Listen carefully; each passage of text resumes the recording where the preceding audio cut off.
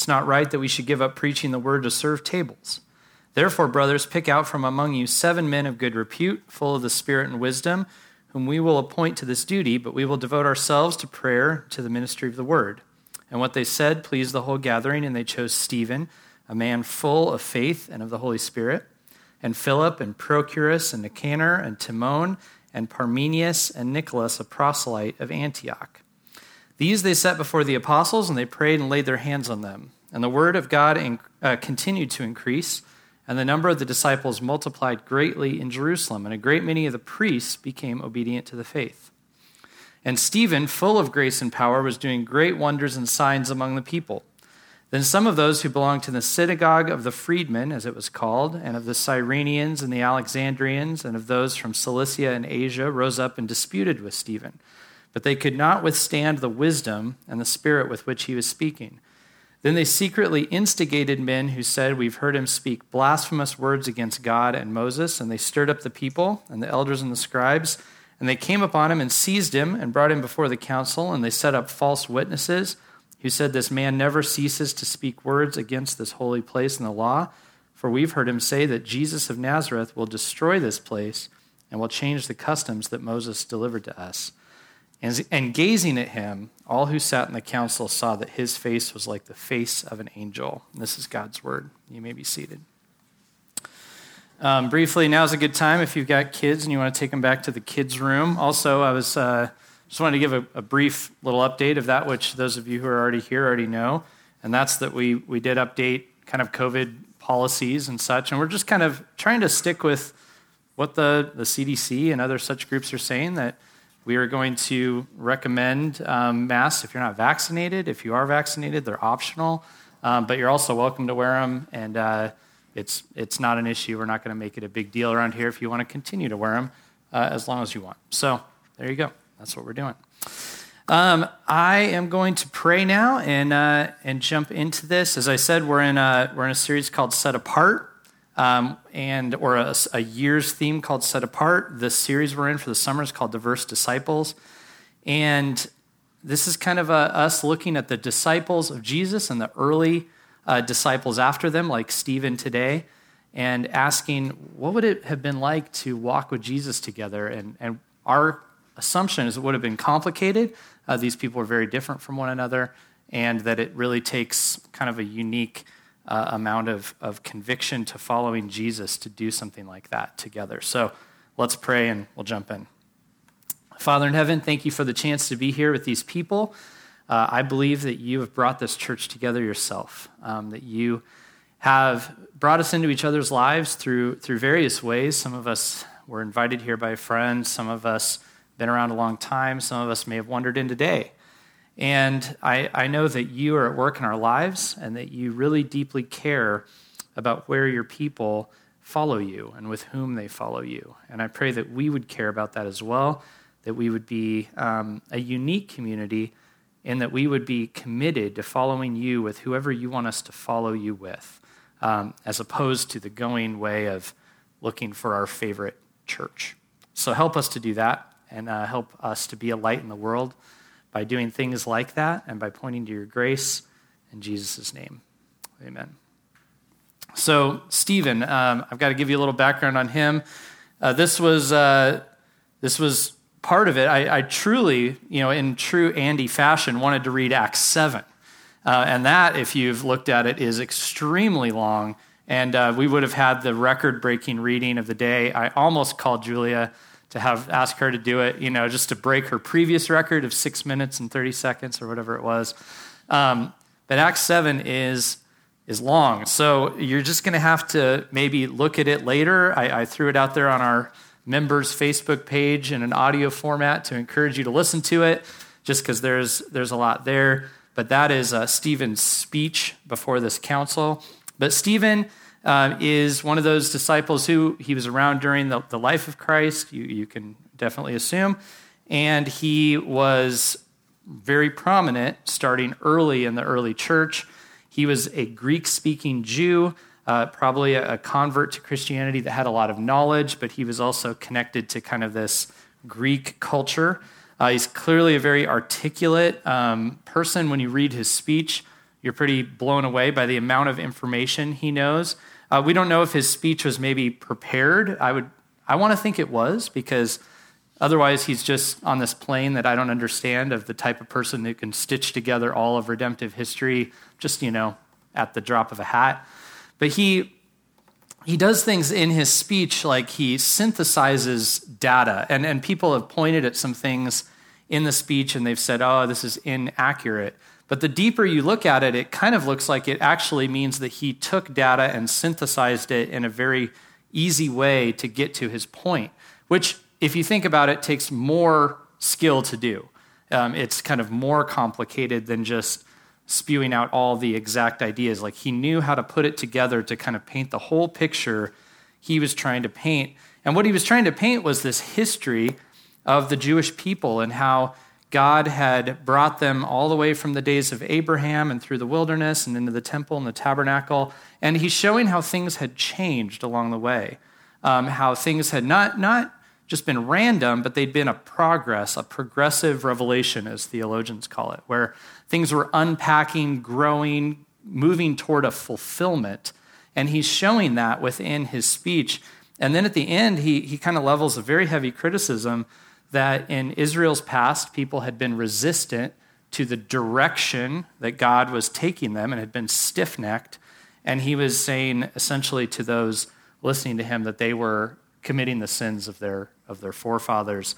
And we think he didn't get to finish his speech because he was interrupted, and as we know, he was stoned. So he was speaking this in defense before this council that we read about, and he was martyred. And after, or as he is being martyred, he prays, Lord, do not hold this sin against them.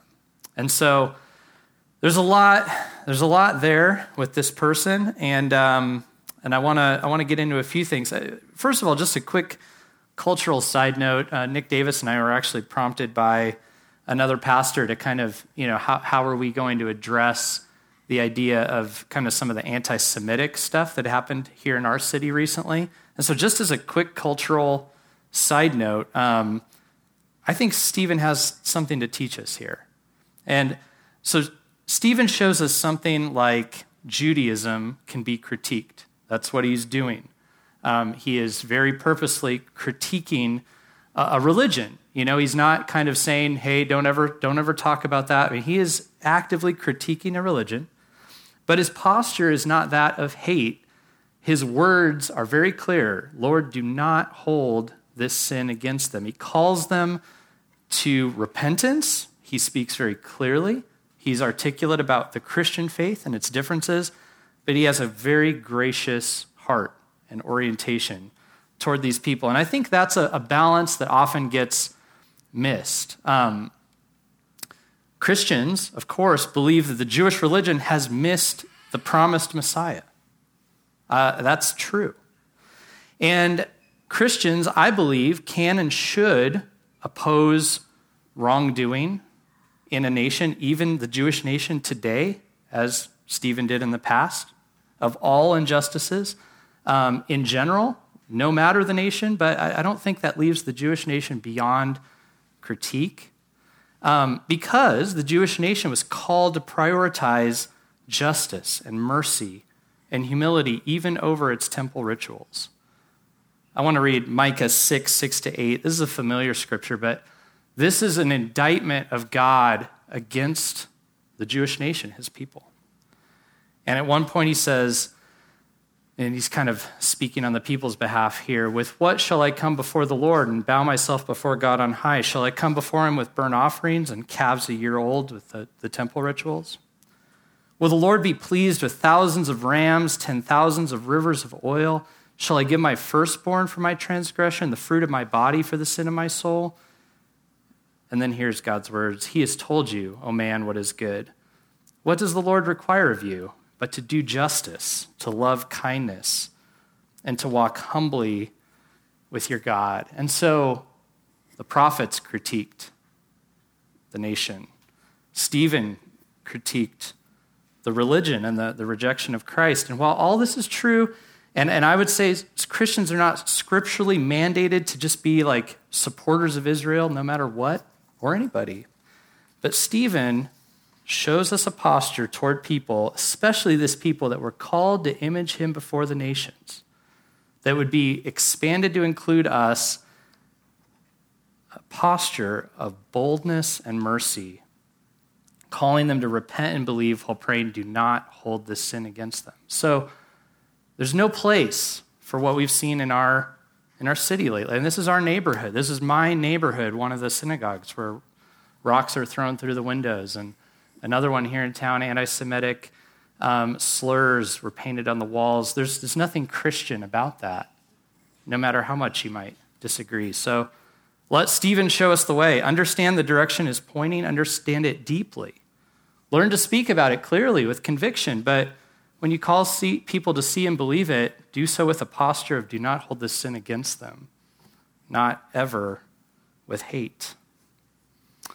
So there's that side note for you to open up. I think we need to talk about those kind of things. But Stephen was called into a really unique role, the role of the deacon. And I remember a long time ago, in a church that I was a part of, I had my first experience of being recommended to the deacons for help. And what I'd done is I was going through some hard stuff in life, and I was also in the middle of a project in my house, and I'd gotten in way over my head. And somebody heard that I was kind of flailing, and I didn't have a sink and stuff like that. And so the deacons showed up, and they helped me. And I legitimately had this idea. This is the first church I was ever at with deacons. And I thought of like the hats and certain traditions, and I thought of kind of a group of disconnected people. And what I got was this group of people that they just showed up and they helped me. They just helped me work on my own house for a couple days, right? And I remember writing them a letter, and I was like, this is the first time I've ever understood really what a deacon looks like. Thank you so much. And what it means, the word just means servant. It just means servant. Stephen, when he was first ordained to be a deacon, as we might call it, it was, as we read in that scripture, just because the Greek widows, and these are probably elderly widows, were getting neglected, and so they weren't getting as much food as the Hebrew widows. So the apostles, who were trying to stay focused on prayer and the word, said, we need help. We need some other leaders to do this. So Stephen, who's clearly very capable, he's a gifted speaker and he's very wise, is called by the church to be a servant, to take food to people. And then he dies, immediately. He was this bright star that was only around for a minute.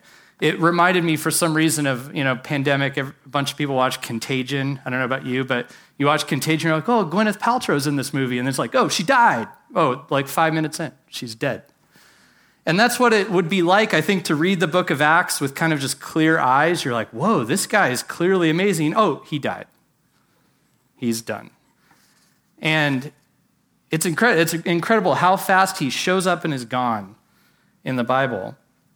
But the other thing that's incredible is you see when Luke writes about him that Luke clearly sees Christ in him. He makes very direct parallels between Stephen and Jesus, and he gives him a lot of space for how short his ministry was. So what do we learn from this very gifted person who's given the lowest title and one of the humblest jobs as we follow Jesus together? I'm going to suggest a few things. I've realized I've totally fallen into the 3-point guy. I never thought I'd do this. I just keep coming up with 3 things. I don't know. Maybe it's a rut. Maybe I'm just not being as creative anymore. But I've got 3 ideas. I think we learn a key pattern for leading under Jesus in Stephen. So a pattern, an important paradigm to keep in mind when we think of doing ministry. So a pattern and a paradigm. And I think this all points to Jesus. So we get a pattern, a paradigm, and a pointer. And look at that. Not only 3 things, but they're all P's. It's kind of, what have I become? What have I become? Anyway, pattern, servanthood. Stephen's the lead deacon. And that means servant, as I already told you. So servants, if you're going with the kind of ancient conception of the servant, this is somebody who They might be working toward, their own life, but at this time, they don't own anything of their own. They don't pursue their own goals. Their lives are considered, mostly to be for the care and the comfort of others. And that was the understanding. So when they named an office of the church, a servant, that's kind of what they were saying. Like that's what your role is. But servanthood, of course, is everyone's pattern as Christians. The disciples viewed themselves as serving too, and they learned that from Jesus. As we read earlier in the service, Jesus taught them and us that the greatest among you will be your servant. Whoever exalts himself will be humbled. Whoever humbles himself will be exalted. So all the disciples, Jesus, of course, had said, I come washing your feet, right? You're going to be the type of people that wash each other's feet. And a long time ago, we talked about here how that doesn't mean just have a foot washing service. That's like, think of the lowliest possible role that you could come up with. The one that I presented here a long time ago, right, was the toilet cleaner. It's something like that, like the greatest among you will clean the toilet. Of course, not everyone's going to clean the toilet, but it's this idea that if you want to be great, get low. I mean, that's really what Jesus taught all of us. Everything we do is supposed to take that posture. We preach to serve. We do missions to serve. We work to serve. You get married to serve. All those things. The fact that this office or role of deacon is called servant is probably just because they literally were serving food. That's probably the only reason they called it that. They knew everybody was supposed to serve. These people actually just carried food, so they called it what it was in a way, a word that the community understood. But that doesn't change the fact that Christ's followers are always called to think, what would it look like for me to be serving? And for any of us, I mean, this especially happens, right? Like when you start to get into, you come in for counseling or something like that, and you start realizing the idea that I'm going to live my life for somebody else, even take the closest person to you, your kid, your spouse, this is not easy stuff to do. This goes against everything within us. Every single tendency of ours is like we're only really aware of our needs mostly, right? And it is hard to do. So why is that our call? Why is that our calling from Christ? I believe it's because servanthood speaks and teaches us of the greatest principle of God's kingdom, of grace. And grace is beautiful, it is sweet, but it doesn't always come easy, and it is not simple. Grace is always possible, though, because Jesus didn't live as if he was equal with God, even though he was. But he took upon himself the form of a suffering servant, even to the point of dying for people like us. So in Stephen's trial and confession, when I say he was portrayed as Christ-like, you see him, he had spoken about how Jesus was going to do away with these certain elements of the law and things like that. These are things that Jesus was accused of. He says he's accused of similar things. His dying prayer is for forgiveness. And there's no accident that this first martyr, who's given all this space in Acts, is being shown to us as kind of the prototypical disciple because of his Christ-likeness, right? Because he took on the posture of a servant, the role of a servant, and even he died serving, saying, Father, forgive them. So we have a pattern of Christian living given by Jesus to all disciples then and now, and it's servanthood. And now I want to give a clarification because servanthood is not being a doormat. And we see that really clearly in Stephen. He was not a doormat at all. Stephen is standing up and speaking with boldness, right? And so servanthood, true servanthood, requires considering what someone really needs as opposed to what they want. So to serve Jesus, the church as a whole, this council that he stood before that had rejected Jesus, Stephen told them the story of God's work in the world, and he proclaimed that Christ was what they needed, even though they'd rejected him, and he had a desire that God would open their eyes, convict them of sin, and not hold the sin against them. And he was no doormat, which is why they killed him. He wasn't asking, though, how do I stand up for myself? How do I stand up for me and my views? He was asking, what do they need the most? No matter what it costs me, out of a heart that desired their salvation. So we have a pattern of servanthood. It is not being a doormat. It's not necessarily saying what people want to hear, but it's having a Godward orientation and therefore an orientation toward other people. And Jesus, by the way, always tied those two together. It's not really an either or. And he also, and I think this is kind of clear in the Bible, and it's a temptation, I don't think we get to go, you know what, I would serve them if they served me, right? This is, if we get back to marriage, there's a famous book, Love and Respect. Emerson Eggerichs is the author. And he has his whole idea in the book is that, your call is to love and respect and move toward each other. And he said couples are always asking him, well, how do I love when she doesn't respect me? How do I do that? Or how do I respect a man that doesn't love me? And he always gives them a wink and says, well, it's up to whoever's most mature to break the cycle, right? And what's he doing? He's putting it back in so what about you, right? What about you? And if we point and go, I'll serve when they serve, it'll never happen. We'll start to see something happen when all of us accept my call from Jesus is to serve, no matter what anybody else does. But there's no loving God without serving people. Listen to the tension of these two things from Jesus in Matthew 25. He shows us two really important things. One, that there's a judgment coming. So again, Jesus, not a doormat. He talked about some crazy stuff. But then he says, here's how you carry forth the kingdom and serve God, how to serve me, Jesus says. Here's how he puts it. When the Son of Man comes in glory and all the angels with him, he'll sit on his glorious throne. Before him will be gathered all the nations, and he will separate people from one another as a shepherd separates the sheep from the goats. He'll place the sheep on his right and the goats on his left, and the king will say to those on his right, come, you who are blessed by my Father, inherit the kingdom prepared for you from the foundation of the world. For I was hungry, and you gave me food. I was thirsty, and you gave me drink. I was a stranger, and you welcomed me. I was naked, and you clothed me. I was sick, and you visited me. I was in prison, and you came to me. Then the righteous will answer him, saying, Lord, when did we see you hungry and feed you, or thirsty and give you drink? When did we see you, a stranger, and welcome you, or naked and clothe you? When did we see you sick or in prison and visit you? And the king will answer them, truly I say to you, as you did it to one of the least of these, my brothers, you did it to me. Right? He's tying their actions toward other people toward how they actually responded to him. And then, of course, he flips it, and the people who said, we never neglected you. We never neglected you, Jesus. He says, yeah, but when you neglected these people, you neglected me. So Jesus inextricably ties your worship of him with how you treat people and how you serve people. So Stephen didn't do his best work when he gave his amazing speech. He did his best work when he learned to serve like Jesus. Every time he delivered a meal to one of the poor little elderly Greek widows, he was serving Jesus.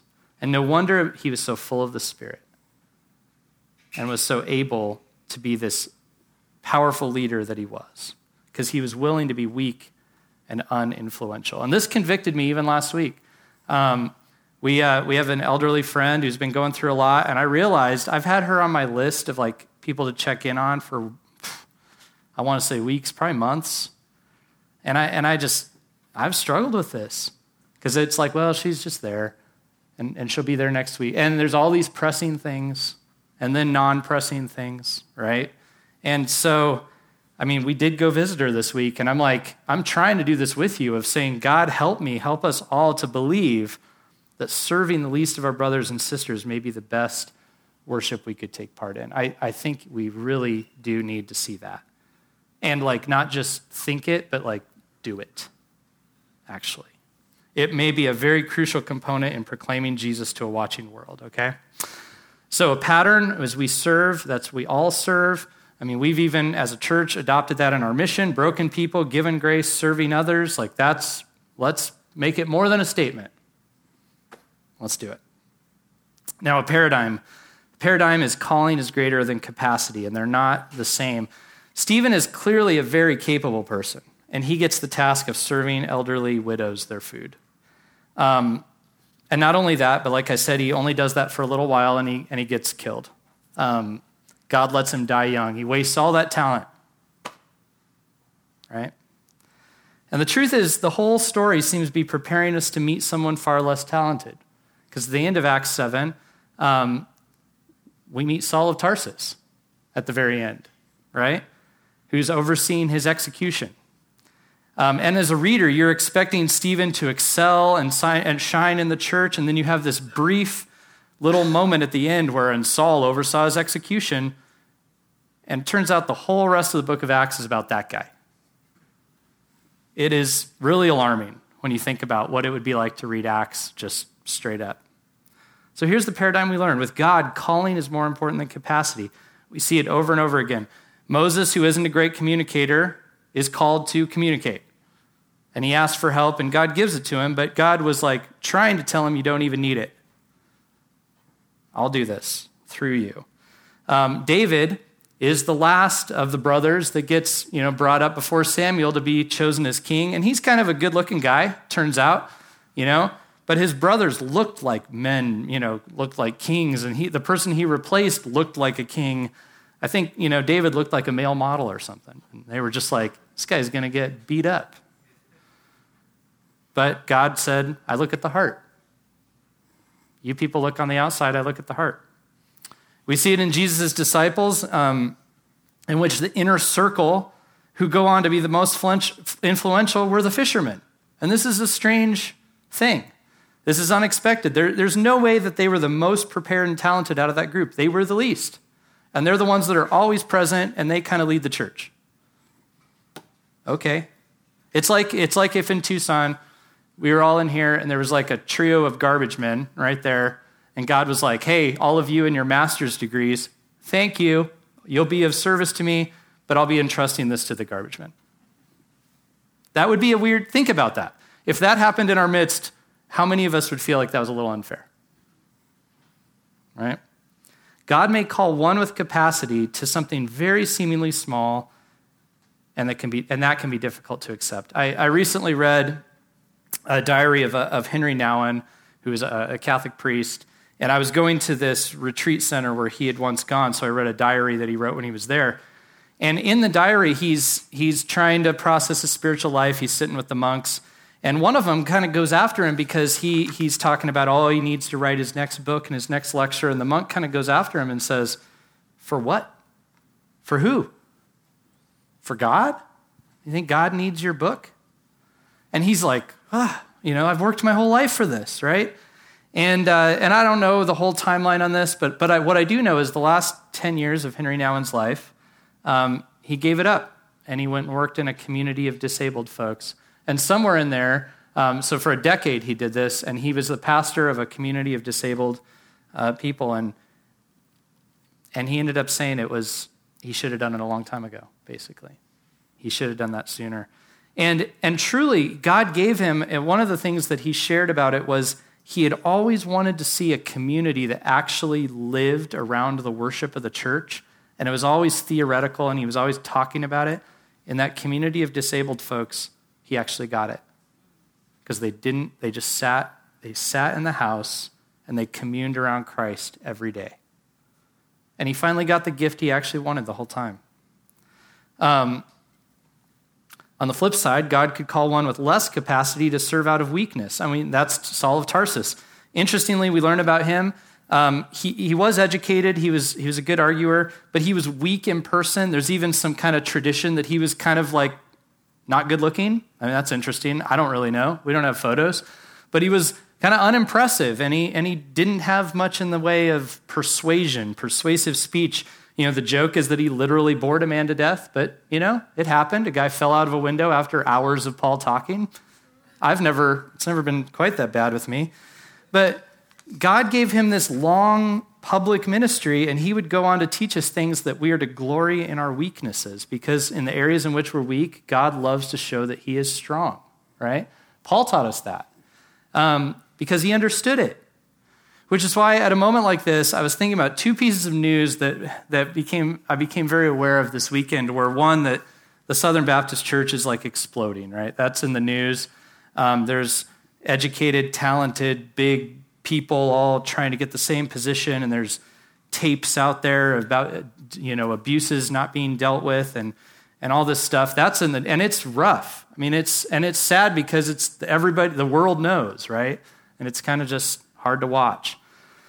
And then you get this Jane Marchevsky, right? A student from Liberty University, and so they've had a rough go last few years themselves, right? But her frail, dying, thin little body walks onto America's Got Talent and sings her song, right? And then everybody's like, who is, and she tells everybody she's about to die.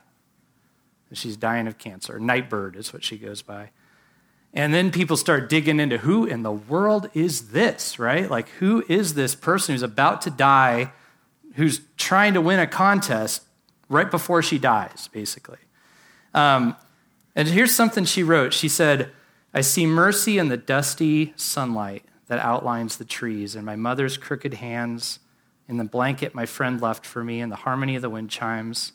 It's not the mercy I asked for, but it's mercy nonetheless. And I learned a new prayer. Thank you. It's a prayer I don't mean yet, but I'll repeat it until I do. Call me cursed, call me lost, call me scorned. That's not all. Call me chosen, blessed, sought after. Call me the one who God whispers his secrets to.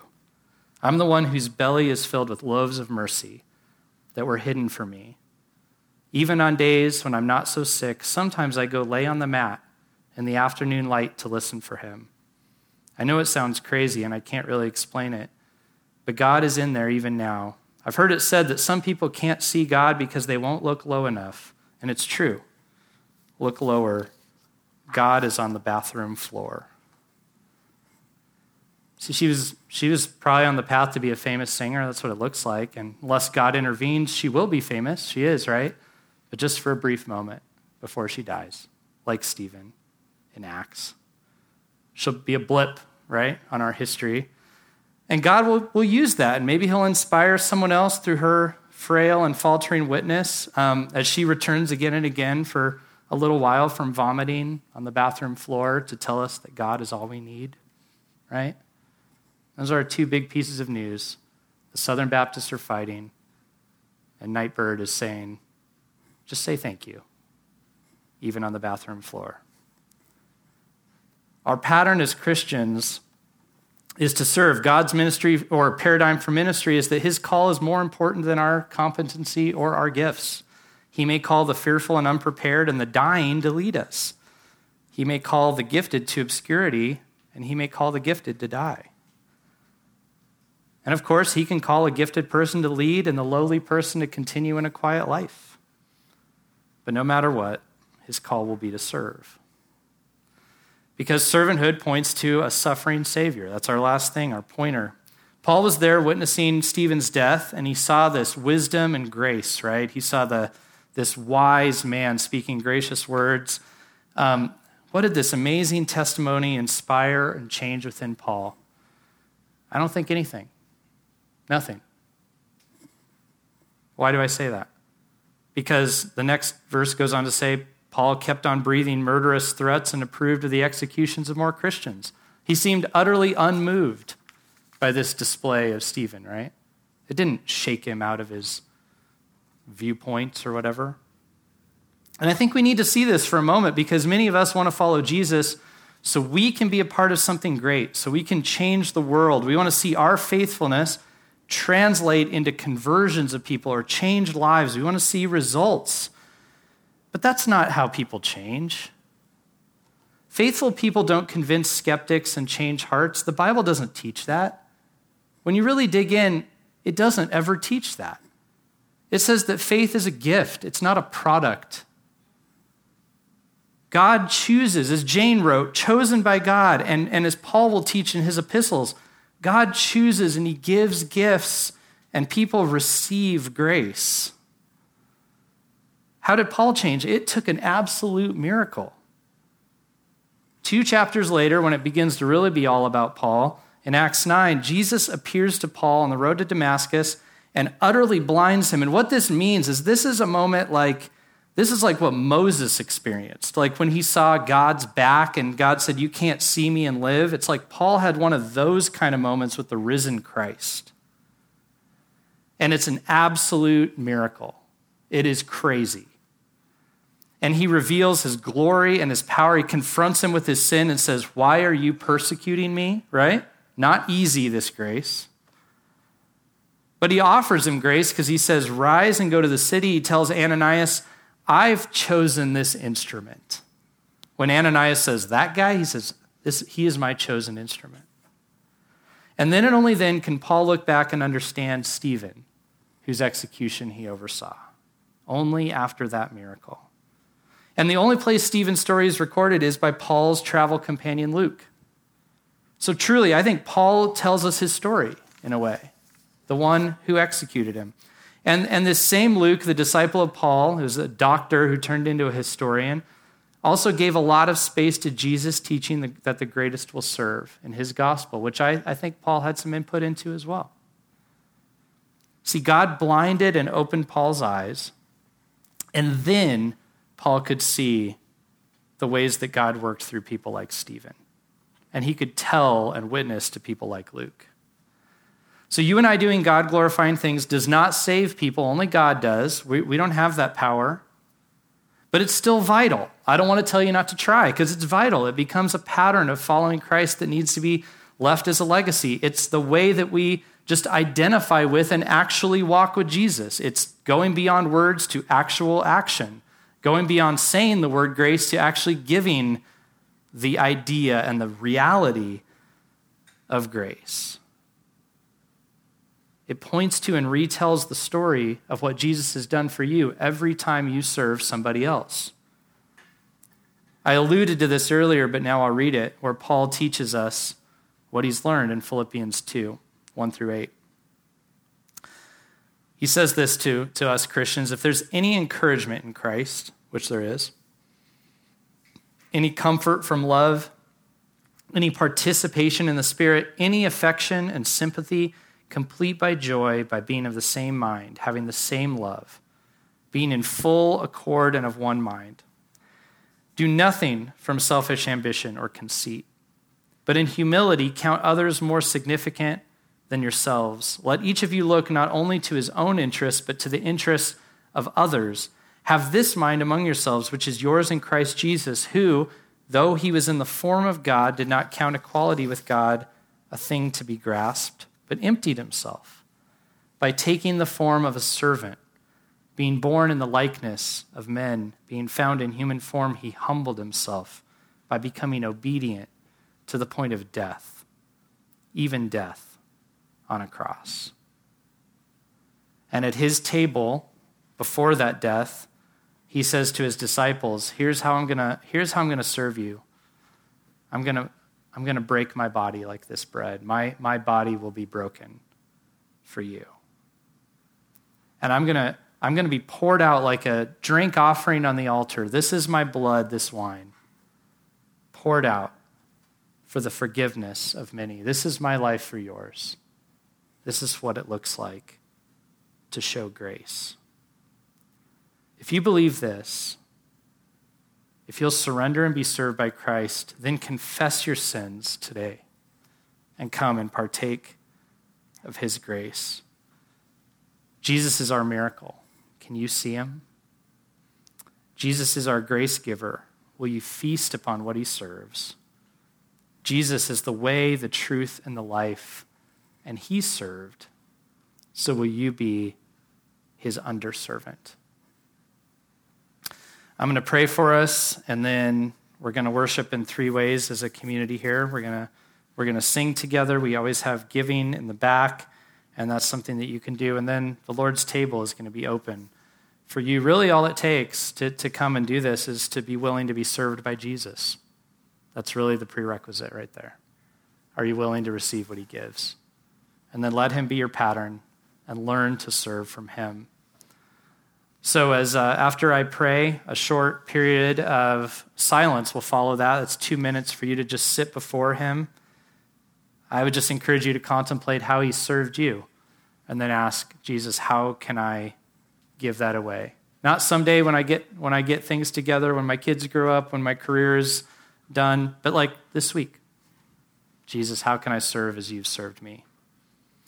So I'm going to pray, leave 2 minutes, and then as Mike comes up and starts to sing, the table will be open, and I'll be there to serve on behalf of Christ. Let's pray. Father, I want to praise you and thank you for being such a gracious God. You have utterly exhibited something to us that breaks the mold, that changes everything, that doesn't fit in this world.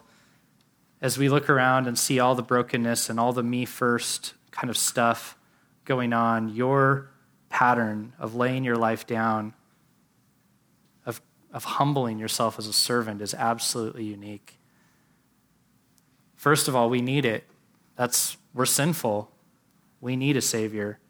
We need to be cleaned and washed and forgiven. And second of all, we need to learn from you.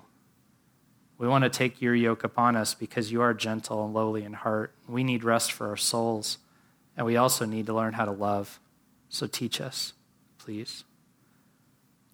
Guide us as we pray. Feed us with what you've served. In Jesus' name.